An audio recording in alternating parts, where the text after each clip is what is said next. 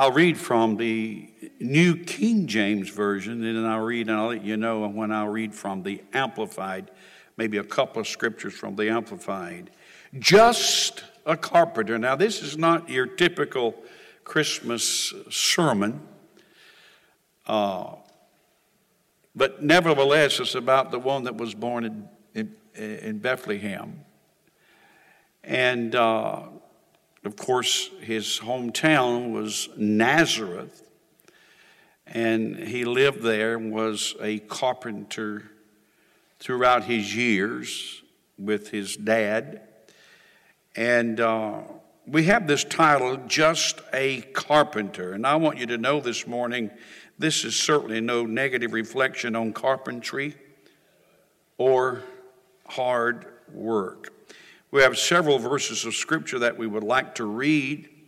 Mark chapter 6, verses 1 through 6. Then he went out from there and came to his own country. Out from there, he left Capernaum and went to Nazareth, his own place, and his disciples followed him.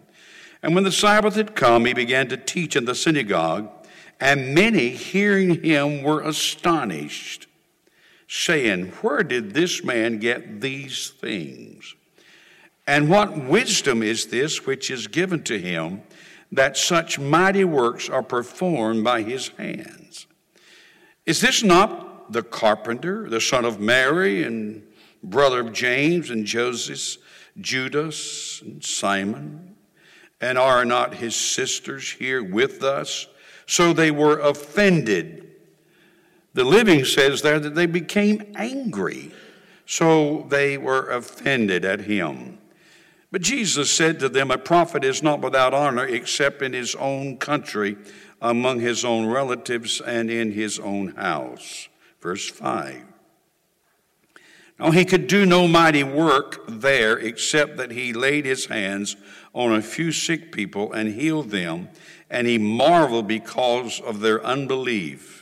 Then he went about the villages in a circuit teaching. Father, add your blessings to the reading of your word. Speak not only this to our ears, but to our hearts. In Christ's name we pray. Amen. Someone said, "You can't go home again." I was born in Sampson County, the largest county in the state of North Carolina. We were raised on a farm. Clinton was the county seat of Sampson County, and that was our hometown. Back then, we called it Clinton. You come 100 miles or 95 miles away, and you change your speech to Clinton. And we had a family that lived down there. Their name was Gautiers, and they came up here, and their names was Gautier. I don't know how it is when you change just a few miles and you change your speech. But I was raised in Clinton, and about 19 we moved here and became pastor in 1969 of this church. In 1975, I went back to Clinton, rented out the National Guard Armory, and I was going to hold a city-wide revival. Going back to my hometown, my home county. I thought to myself it would be better or good if I went to the pastors in the city and I talked to them and got them on board, let them know, hey, I'm not here to start a church. I'm just here to have a revival, see people saved, and see the power of God manifested in the community. Well, I got not one pastor there to support me. As they said, you can't go home again. I imagine, well, in the meantime, we still had revival and we had hundreds of people to come. And I think in that revival, Sister Carol, there were over 50 people that accepted Jesus Christ as their personal Savior. But in some ways, I felt like Jesus. He goes back to Nazareth, and they looked at him differently than what they had been looking at him. No doubt they'd heard about the miracles and about the messages, about the great teachings of Jesus Christ, but they could not grasp that of their hometown boy. Notice, if you will, the introduction to the sermon. This is now the second time he returns to Nazareth. And in the meantime, he had been doing what Isaiah had prophesied. Notice, he had been preaching the gospel to the poor, healing the brokenhearted. He had been preaching the deliverance to the captives and had healed the blind and all manner of sicknesses. And he had even raised, right before this is recorded, Jairus' daughter from the dead, about 20 miles away. So they didn't have telephone, of course, and things for the news to travel, but they heard of it. It traveled by people traveling and by mouth, and they had heard of the things that had happened to him, and so they marveled. Is this the man that came from Nazareth, that was a carpenter here? First of all, they thought they knew him. They thought they knew him. They knew a few facts about him. They had heard about his success, but they couldn't believe it. They could not understand it. But they only had a head knowledge of Jesus Christ. And that's about the only knowledge that a lot of people have, is a head knowledge. And I'm here to tell you, if you just have a head knowledge of Jesus Christ, it won't change your life. We may look at him as, hey, he's just another man. He's just another prophet. A lot of people do. Millions of people do. But the thing about Jesus Christ, he was not just another prophet. He was actually the Son of God. He was actually not just the Son of Man, but he was the Son of God.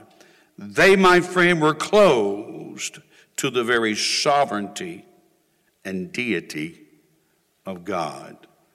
Now, when we sung today, guess what? Jesus Christ was standing right next to us in the Spirit as we sung. And I think that's something we should think about as we begin to worship God, as we come to church. But it's not just in church. It's when we're home or riding down the highway in the automobile. Jesus Christ is ever present with us. He is ever present with us. I'll make a statement here in number 3. I want you to notice what we say. The claims of Jesus are so radical, and the consequences of not believing are so great, that you would be wise to examine all the evidence personally before forming an opinion. If I mention the Apostle Paul, most of you know who I'm talking about because of the Word of God. Paul had a wrong opinion of Jesus Christ.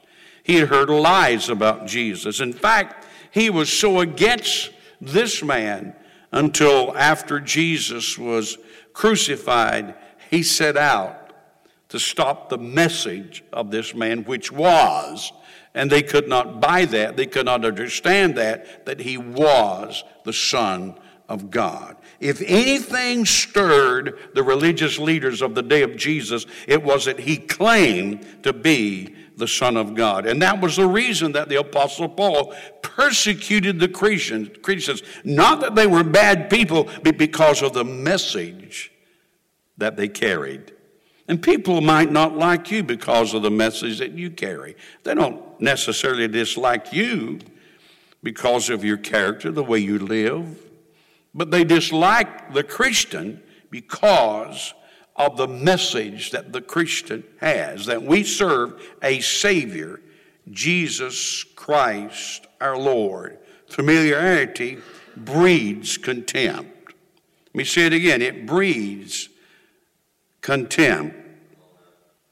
I trust today as we approach the service that we'll approach the service with expectation, not expecting something to come, but expecting God to do something in this service.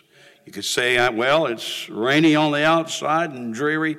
Not going to be a whole lot going on. Brother Don's preaching. He's preached there for years. It's just normal. We'll sing the songs and it's just normal. It's predictable what's going to happen. If you come that way, you can predict it. But if you come with expectation, if you come expecting God to move, then God's going to show up. We must come with faith in God But they knew him with their head knowledge. Let me ask you today, how well do you know him? Is it because you were taught about Jesus in Sunday school? It's because that you just know about Jesus? Is it a man or a religion that the preacher talks about and preaches about? Or have you actually accepted Jesus Christ as your personal Savior? And not only do you have a head knowledge that he is the Christ, but you have a heart knowledge that you know him as your Savior. They thought they knew him, and a lot of people today think they know him. And there will be thousands and thousands of people that will go to church today and think they are worshiping him because they sing songs. It's what they do. They have lights and all the things, the church and the pews and the whole 9 yards. The offering is taken up and all the normal things. And so therefore, if we're not careful, we get into a rut of not expecting God to do anything. But I believe that God wants to do a wonderful thing in this place today. They could not explain him, so they rejected him. And a lot of people can't explain him, and so they simply reject him. Notice, second of all, the results of their unbelief. The Bible says that he could not, in fact, would not do his mighty miracles because of their unbelief. God is everywhere, but God's presence will manifest at greater degrees contingent on the atmosphere or environment that we create. I know that's a long sentence, maybe a lot of words there, but it's important that you and I create an environment of expectation. And the reason that Christ could heal no one, because they came to him in unbelief. In fact, I believe that unbelief kept them from even coming to him. And so he could heal no one. Very few people. Very little was done. And the reason very little is done in our churches today, in our own lives today, if we're not careful, is because we come to him with unbelief, doubt in our hearts. Not believing that he's going to save our sons and our daughters. He's going to move in our lives and heal our bodies. He could do no mighty works there. Did he have the power? Was he able? Yes. It was not because Jesus was not able. It was simply because of their attitude. It was simply because of their unbelief. They could not believe that this homeboy had the power, and especially believe that he was the Son of God, especially believe that he was deity, especially believe that he was sovereign. Their unbelief kept them from coming to Jesus in faith. Did we come in today in faith? I hope you did, and I believe you did. I believe many of you came today in faith, and I believe that we're coming today with expectation and believe in God. They had Jesus in their synagogue. They had Jesus in their hometown. They had previously run him out of Nazareth, but he comes back again. And by the way, he never came back after this time to his hometown. If we don't come to him in faith, if we don't accept him now, we may never get another chance. Brother Thorny, you're trying to frighten us? No. But can you just imagine what could have happened in that town if they had accepted him as a Savior? The people that could have been healed, the lives that could have been changed, the families that could have been blessed. Can you imagine what would happen in this church? Can you imagine what would happen with Durham, North Carolina, if we would accept him and the community would accept him for who he is? I mean, we just cut ourselves short. We shortchange ourselves when we don't accept Jesus Christ, certainly for who he is. The lame could have been leaping and jumping with joy. The blind certainly could have been seeing, and those who were possessed of evil spirits could have been set free. And I believe when we come to Jesus in faith and accept him for who he is, and we come with expectation, have faith in him, our sons and daughters will be blessed, our community will be blessed, people will be delivered from drugs and alcohol, but we must exercise faith. Amen? It will happen. And I believe it's going to happen. Brother Don, you believe revival is going to take place? Yes. Yes. It can happen in us today. I'm not saying it's going to take place and sweep the United States like it has, and I will hope it does. But you can have revival in your own life.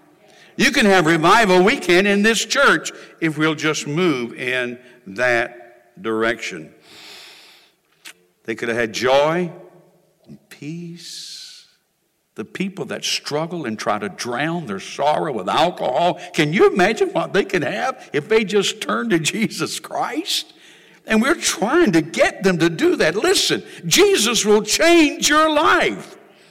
He will deliver you from your oppression and depression. He will make you rejoice. Not just be happy because of a season, not just be happy because of a gift, but Jesus Christ will literally change your life. I love the writings of Josh McDowell, Dr. Josh McDowell. Evidence that demands a verdict, sold millions and millions of copies. He also wrote another book, More Than a Carpenter. That book, my friend, is in the hands of close to 27 million people. That book has been translated into a lot of different languages, and it is in over 150 countries. More Than a Carpenter. He focuses upon the person of Jesus Christ. You see, he sat out as a very intelligent person trying to figure out all this stuff about Jesus. He didn't believe in him. I don't know whether he was an atheist or not, but he certainly was an agnostic and did not believe. But he set out to disprove the resurrection of Jesus Christ and prove it was a hoax. But something got a hold of Josh McDowell's life. Something got a hold of him. And in his writings and in his study, he learned firsthand that Jesus was the Christ. And he figured it out with his mind, but God did something to his heart. That the resurrection did take place. That it was a reality. So if you ask yourself the title of this message, just a carpenter, then you can repeat after me and say, he's more than a carpenter. He's a great I am. He's the King of kings and the Lord of lords. He is God Almighty, the Son of God. Would you praise God and know who Jesus Christ is?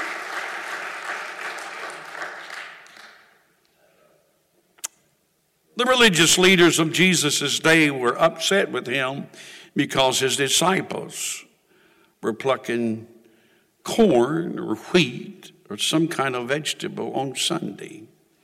They talked about the temple, how great it was and how that it was being desecrated. And Jesus says to them, let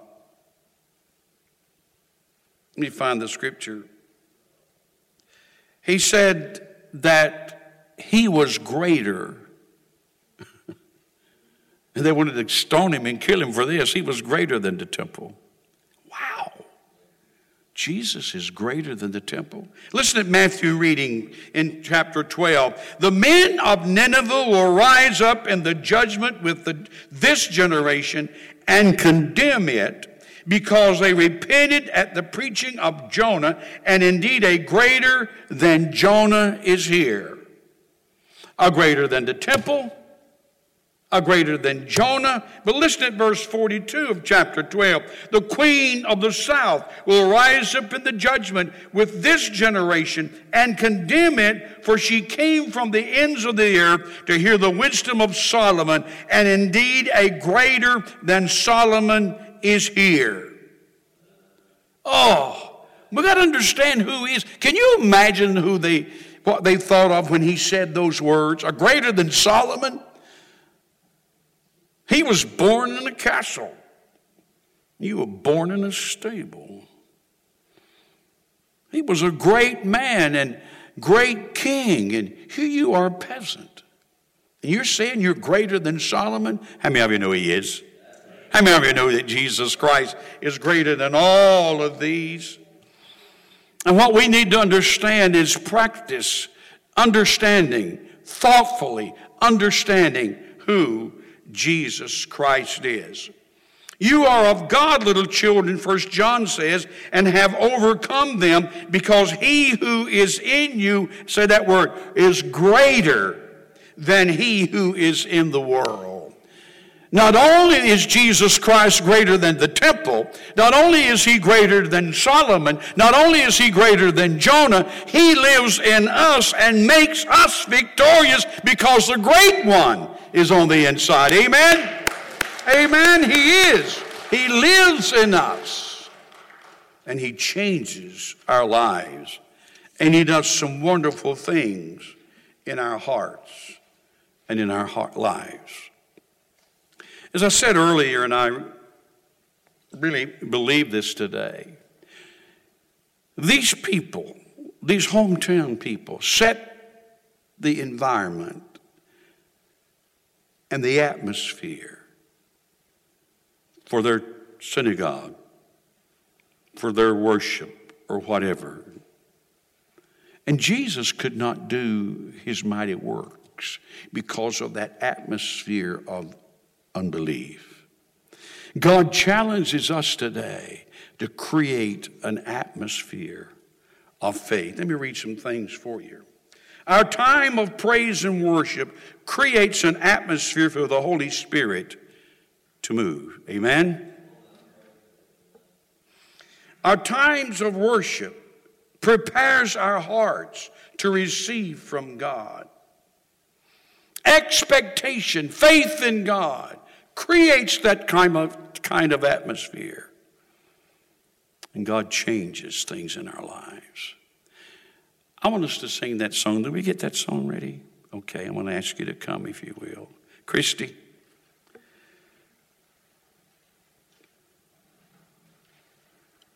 God is moved by faith. God is moved by faith. Let me ask you something this morning. Are you like the hometown people? Are you so familiar with church and singing and all the things that go on? Or can we have faith that God is going to manifest himself in a mighty and powerful way? When I believe that, when I accept that, when we walk in faith as a church, I believe that the blinded eyes need to be open. Amen. I believe that sons and daughters need to be delivered from all kind of bondages. Amen. And it will happen when the church begins to exercise the faith in God that will change lives. But it's up to the church. It's not up to the world out there. It's up to you and I.